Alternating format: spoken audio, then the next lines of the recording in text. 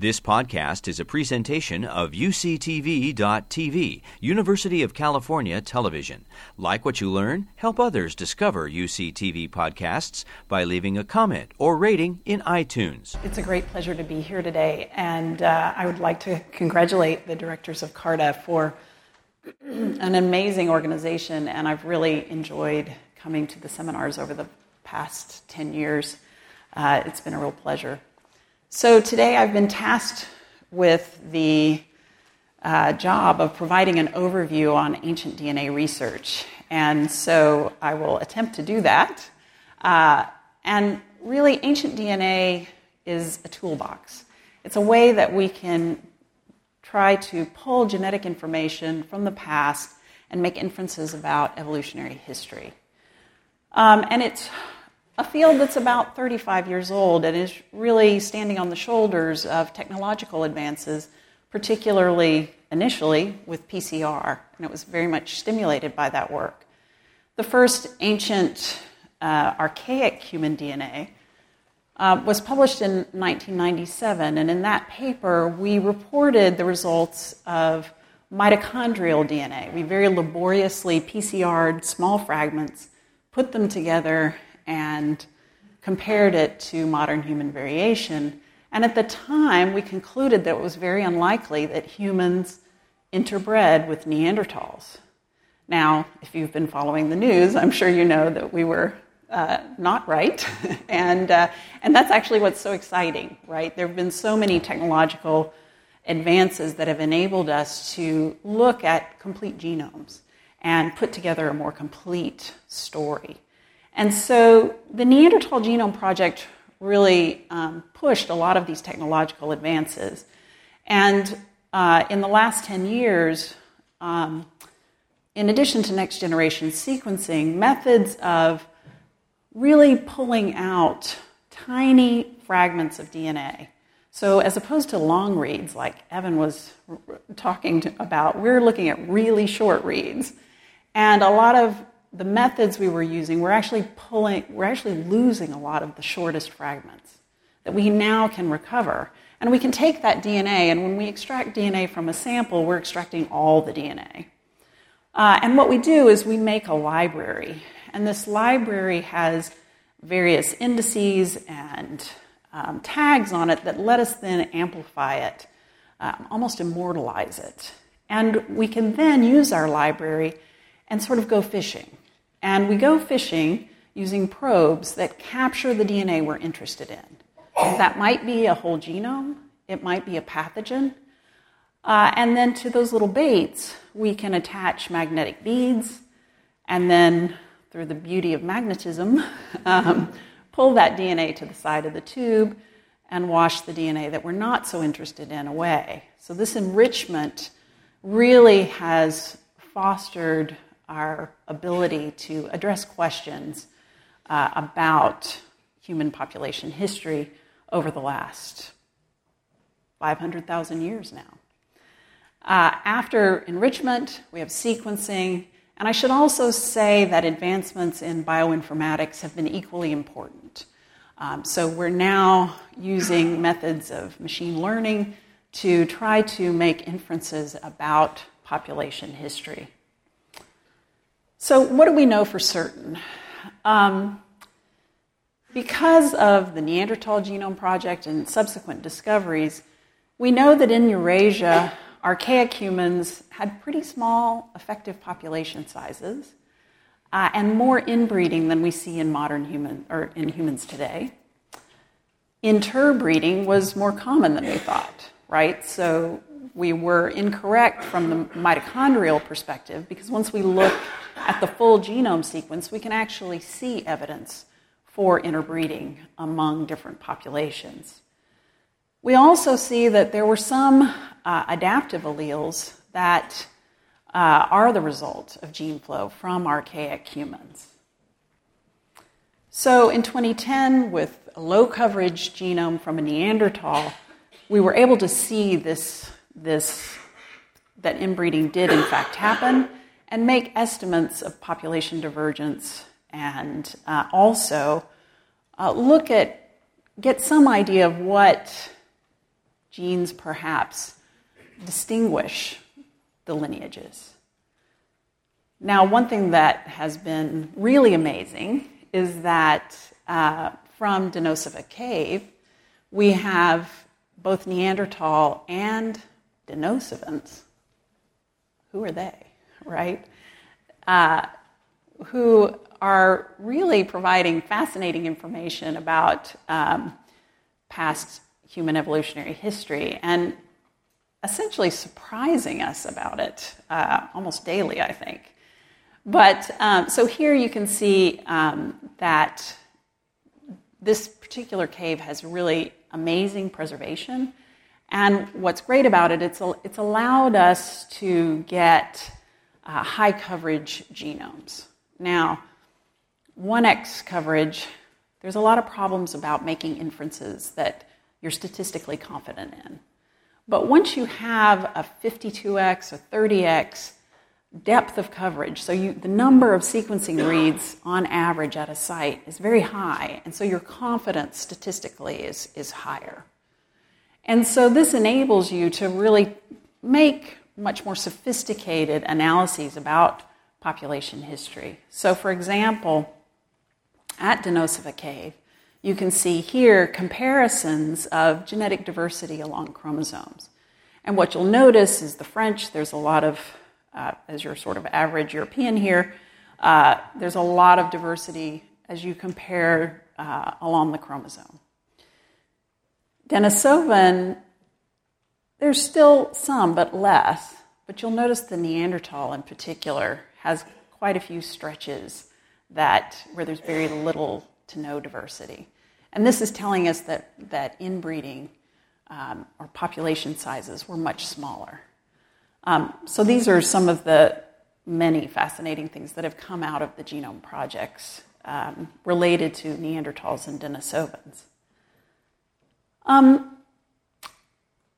We've also learned a lot about population history in the last 10,000 years. And the place we probably know the most about is Europe.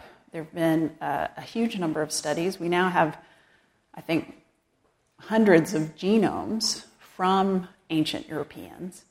And what this has shown us is that there's been a lot more gene flow and replacement than we expected.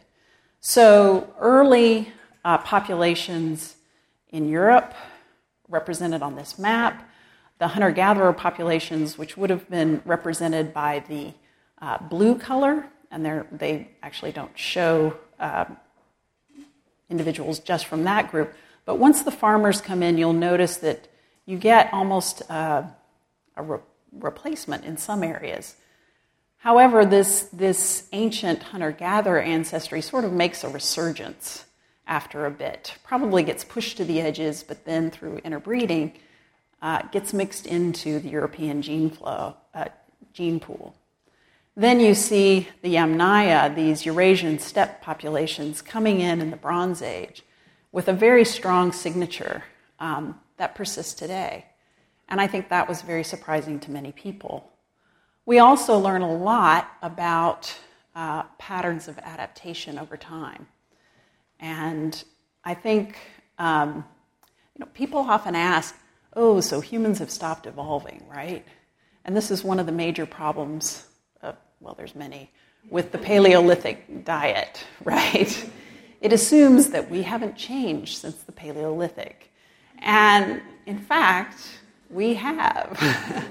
So one of the examples would be lactase persistence, right? The ability to digest milk. And so this is a cheese strainer from 5,000 years ago in Poland. And, what you see over time is that this sort of red color, this is the lactase persistence allele. It's very low early on, but then increases quite rapidly. We also see what looks like shifts in patterns of pigmentation. There's some estimates that perhaps early Europeans actually had darker skin and blue eyes, and that the skin color lightened through time. there's some debates about this because the inference of past alleles is often very difficult, what the phenotype would be. And so that's one of the challenges, of course, is to try to infer function and then phenotype. We also see, of course, strong selection at genomic loci involved in the immune system. That's a constant pressure. And the new methods in ancient DNA analyses are also allowing us to look at human pathogen interactions. This is a very vague statement, and that's kind of for a reason. And that's because we often find what we don't expect. So this slide could be called the Black Death and the White Plague because, people assumed that the plague didn't really appear until the first great pandemic, the Justinian plague. But in fact, we've learned that it's much older, and we can actually see the different changes in the pathogen. We also surprisingly learned that while plague is older than we thought, TB is younger than we thought. And it was actually brought to the Americas via seals. This was not expected. So what are we not sure about? A lot. Was there hybrid incompatibility? How much gene flow was there? And what about populations in places where we don't have good ancient DNA evidence? So we also know that there have been major shifts perhaps in other parts of the world since the Neolithic, and how much is this true outside of Europe? And also, how do the patterns of pathogen, how do pathogens change pre and post agriculture? As I said, just a brief example, people are applying different methods to try to make inferences about the number of gene flow events. Coolveem et al. Found estimated 6. Mondal et al. Recently have used machine learning to estimate additional events of interbreeding, and these ghost populations also become quite intriguing. What else do we need to know, and how do we proceed? Well, who were the Denisovans? What's their range? Were there additional archaic hominins that contribute ancestry? And how do we detect this?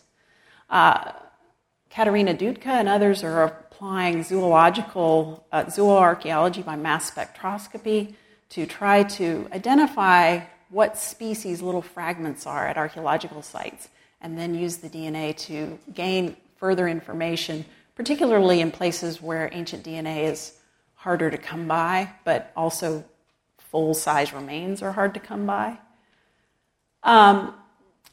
Other questions relate to the adaptive legacy, and in particular related to complex traits. So a lot of the low-hanging fruit of simple traits has, been looked at, but of course, more complex traits like cognition are of great interest, and even epigenetic analyses.